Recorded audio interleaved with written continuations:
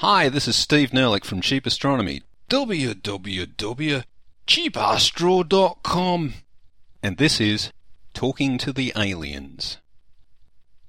Remember those happy days when the 1977 release of Close Encounters of the Third Kind was followed by the alien kidnappings of over 1 million Americans, all of whom were returned to Earth without a trace of evidence that anything, even those uncomfortable experiments, had actually happened.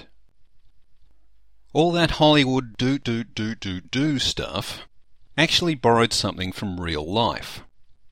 Frank Drake, best known for his development of the Drake equation to calculate the number of alien civilizations in the universe, spent much of the early 70s developing a message from Earth that might be understood by one of those alien civilizations. On the 16th of November 1974, the giant 300-metre diameter Arecibo radio telescope was used to transmit a 3-minute series of binary pulses. In fact, 1,679 of them being the product of the prime numbers 73 and 23.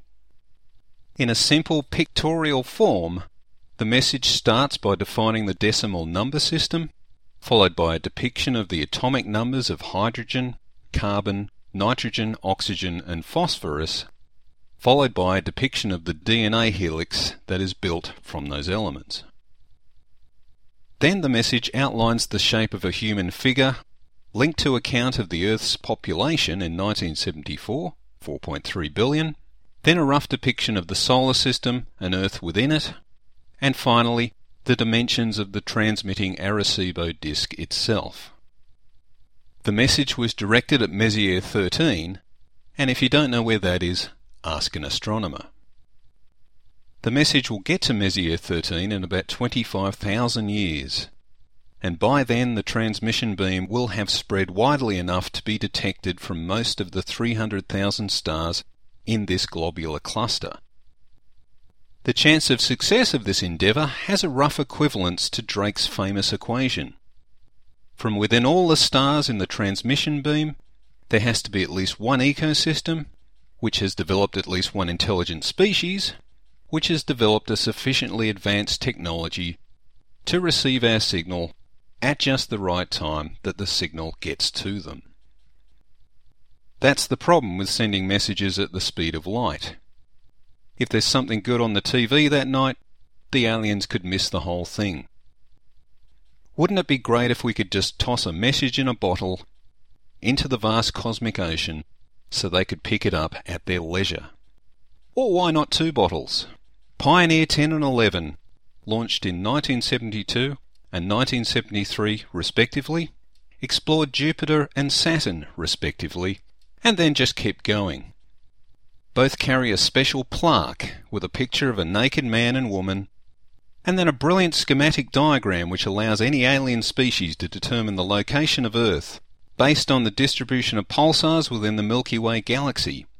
Pulsars are incredibly interesting objects made of degenerate matter but of course, hardly anyone gets past the naked people.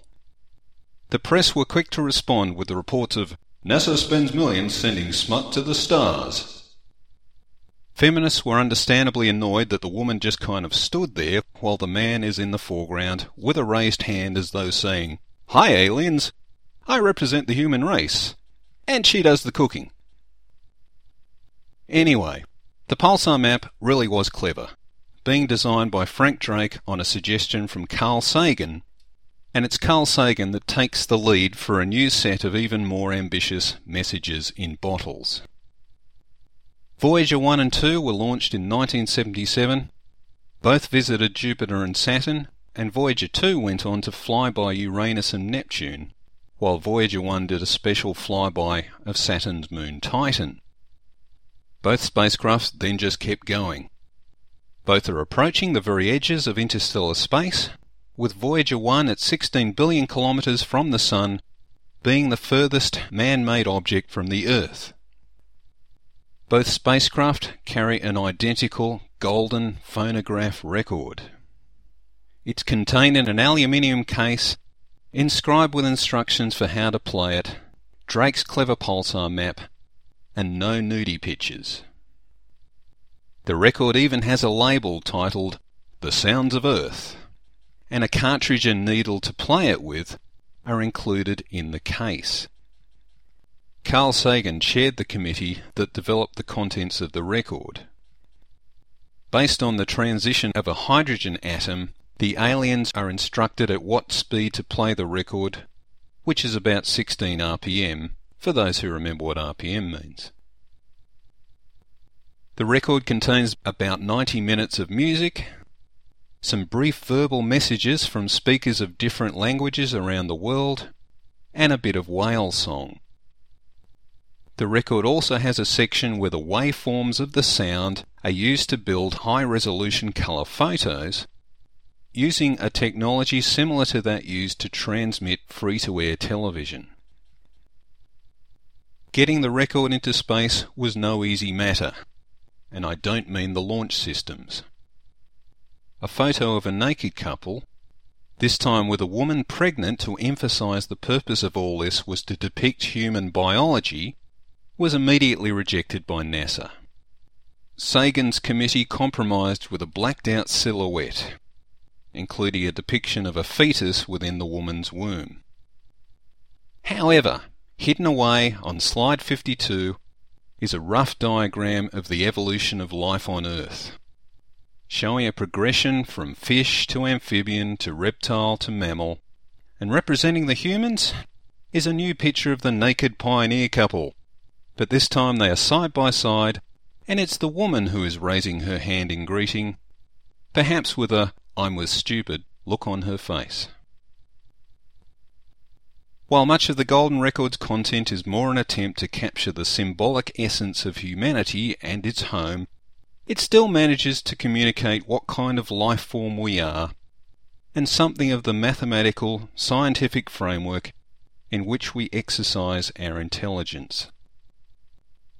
I'm not sure the same can be said for NASA's 50th birthday bash in 2008, when the entire technological sophistication of the Deep Space Network was diverted to transmit a baby boomer anthem across the universe by the Beatles at the Northern Star Polaris. No offence to the Beatles, but to paraphrase Carl Sagan, not all bits of information carry equal value. Next time there's an opportunity to send a 3-minute broadcast out to the universe, how about we talk to Frank Drake first? Thanks for listening. This is Steve Nerlich from Cheap Astronomy, www.cheapastro.com. Cheap Astronomy offers an educational website for all those times when he who steals your purse steals trash. No ads, no profit, just good science. Bye. Hey cheap astronomers, a quick retrospective afterword here. It's 2015 now, audio technology is so much better, and a new Talking to the Aliens initiative is underway in the wake of the recent flyby of Pluto by the New Horizons spacecraft.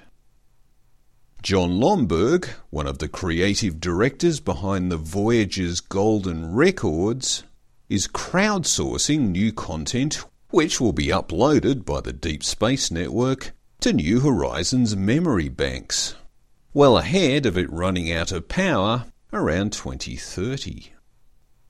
Go to www.newhorizonsmessage.com if you want to contribute some content, or perhaps just offer a few bucks to help them out. I think they've already got music, whale songs, and people saying hello covered. So why not suggest something a bit different? Steve Nerlich, Cheap Astronomy.